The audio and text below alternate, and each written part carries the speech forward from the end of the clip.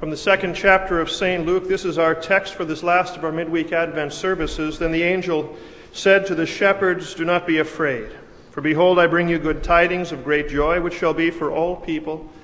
For unto you is born this day in the city of David a Savior who is Christ the Lord, and this will be the sign to you. You'll find a babe wrapped in swaddling clothes and lying in a manger."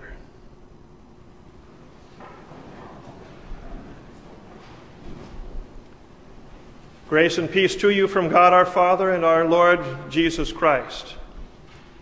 Dear friends, considering this text just read, to everything there's a season, and it would seem that this text tonight doesn't belong in this season of Advent. It's too at home, where the carols and the Christmas Eve candlelight live. If Christmas presents belong to the day, the Christ's cradle Christmas presents would seem to belong to it as well. And is tonight's angelic tiding, is it blooming too early? And is it blooming out of season? Well, properly and chronologically speaking, the angel's glad tidings of great joy that the shepherds heard, the shepherds watching their flocks there by night, properly and chronologically speaking, the good news here to the shepherds is not an Advent message per se, at least not in the traditional sense. You see, by the time the shepherds receive the news, the Savior's already born. He already rests in motherly arms, in manger, in the town just over the hills in Bethlehem. And so why is it then? Why do we consider this text tonight part of Advent's angel tidings? Well, there's good reason that we consider these angelic Christmas words on this Advent night. The angel's tidings, you see. The angel's tidings tell the shepherds what they should expect to find when they arrive at that Christmas cradle on that Christmas Eve. In the same way, Gabriel came to Mary mild. We heard it earlier this season and said to her, here's what you can expect to find as God carries out his saving plan, using you. And through the child whom you miraculously bear, it's what the angel came to dreaming Joseph to say. Here's what you can expect, Joseph, as God unfolds and unveils his plans for you and through you for all people. And so too for these unnamed and these unnumbered shepherds here, the angel's message is the same. Here's what you can expect. It's what you can expect to find as God here carries out his plan. And the message is the same for us here too tonight. As we consider the last of our Advent angel tidings, we consider this one last angelic greeting, the one that bridges Advent expectation with the Christmas presence of the Christ child. Now, expectations can be funny things. With gifts soon to be exchanged and opened, we've known it, you've known it from your youngest years, how expectations can shape the way we think about the gifts that have been received. Over-expectation can leave us awfully disappointed. So too can misdirected expectation. Perhaps you're thinking on a Blu-ray video player and you open up a corkscrew.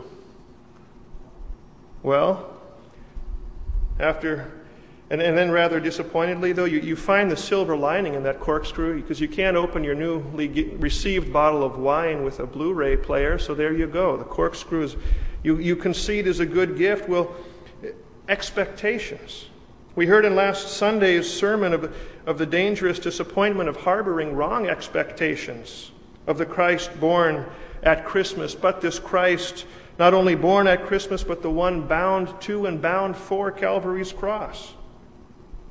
And so the angel's message to the shepherds who did watch is in a sense a very, very important Advent message because it tells us what's coming. It tells us what to expect. It tells us what we'll find in just a few days from now, when we again hasten to revisit that manger that still to this day stands in the pages of Holy Writ and still beams with unborrowed and uncreated light. These angel tidings tell us what it is that God knew you and I could not do without. And so consider one more time tonight Advent's angel tidings, this time to these shepherds who did watch by night. In the first words of the angel to these shepherds, behold, I bring you good tidings of great joy, which shall be to all people. Behold, he begins his remarks, behold. Well, in the Greek, the word implies something unexpected. Behold the unexpected. And what's unexpected about this proclamation? Well, among other things, perhaps first it's this, that it would come to you, it would come to them, it would come to shepherds. Not much special about shepherds. Among the whole brotherhood of those on the Judean hillside, I can well imagine, I don't suppose that there was a single one of them who held a position of nobility or royalty. Noblemen don't herd sheep. And so if you'd expect the world's finest message to be delivered to the world's finest and elite aristocracy, who have studied and who've practiced the protocol of receiving statesmen and of receiving foreign dignitaries and royal ambassadors, if that's what you'd expect, then this angelic announcement to shepherds would be completely unexpected. And to the most unroyal, behold, he still comes, doesn't he?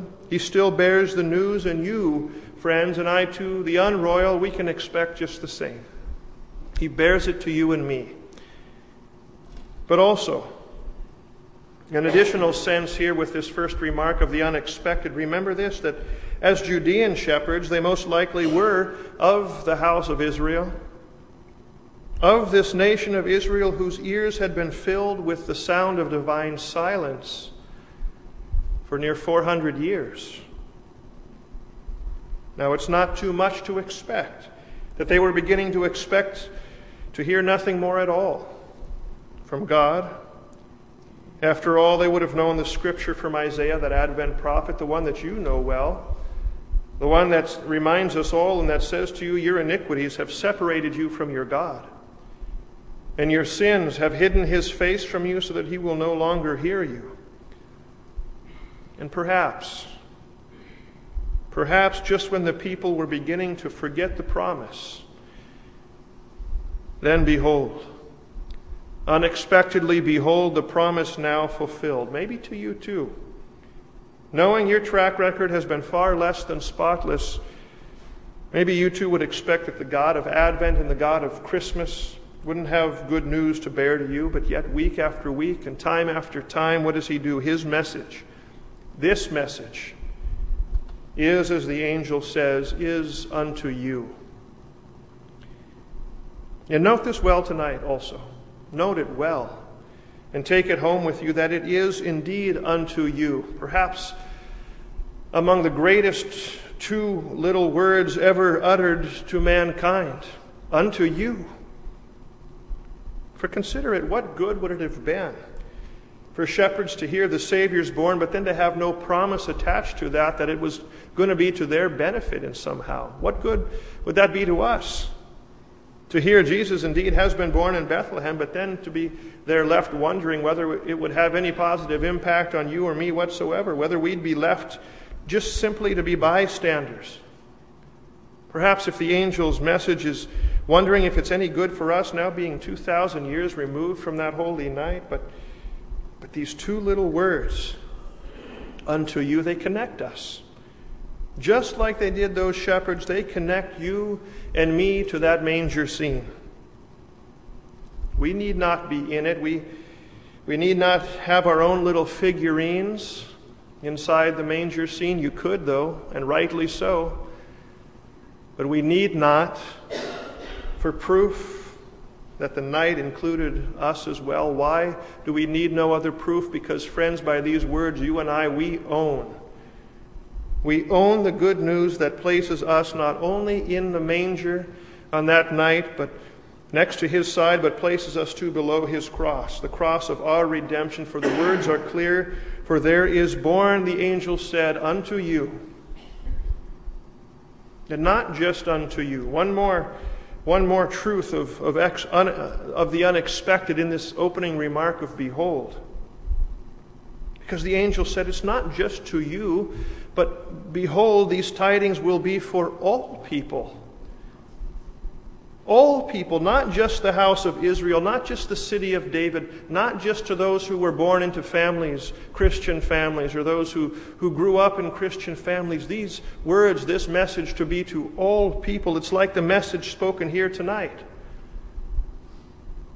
It's for all within the sound of this voice. It excludes no one. And the message of this voice will be carried by internet broadcast from here and as far as perhaps Colorado or Washington or Minnesota or Virginia, or perhaps as far as New Zealand, and perhaps heard by others in between. It's meant for you who hear it. No matter where you are, and I tell you, no matter where in life you've been, no matter where in the circumstances of life you happen to be, God puts no restriction on this message, for as surely as St. John has declared that this Christ became the propitiation, and I quote him, not only for our sins, but for the sins of the whole world, so in the same way this angel on this night declared to those shepherds, and it shall be for all people. And then the angel continues, for there is born unto you. Born. Now consider what this must have meant in the ears and in the hearts of those shepherds. Consider what it means to you too. This message is yours as much as it's theirs. Consider what it means so that you can know what to expect in the Christmas cradle. If those shepherds knew the Old Testament prophecies and promises of God, then they knew that the first gospel promise in Eden, in that freshly ruined paradise, now the sin-fallen condition, they knew that first promise, it's been called proto-evangelium, the first good news, good report. They would have known that the first promise was all about being born.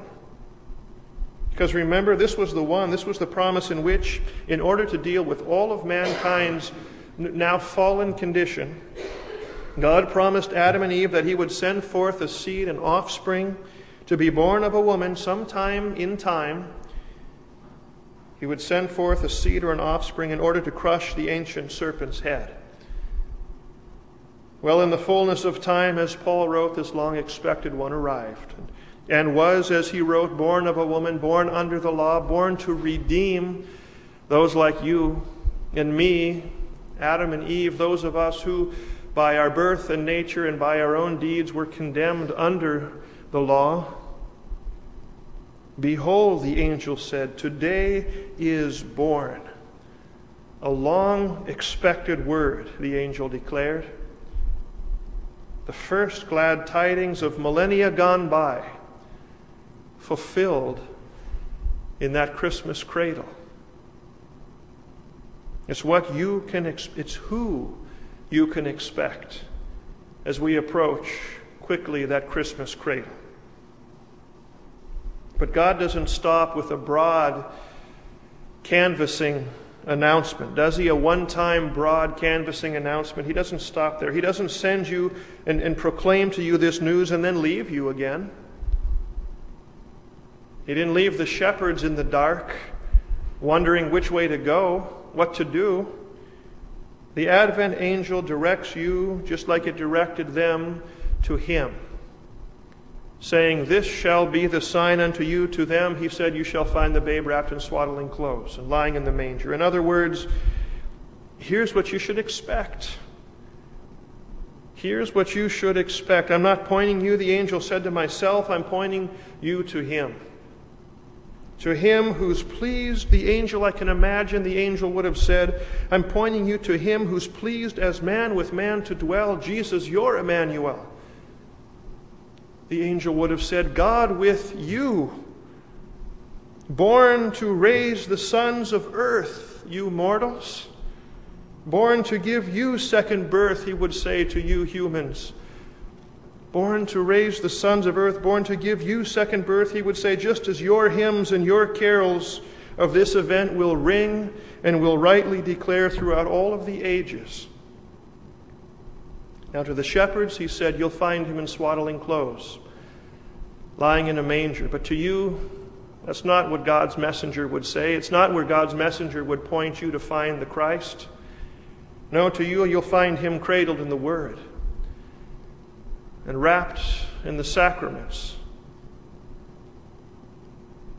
That, dear Advent hearer, is what you can expect to find as we approach Christmas and the Christ in the cradle at Christmas.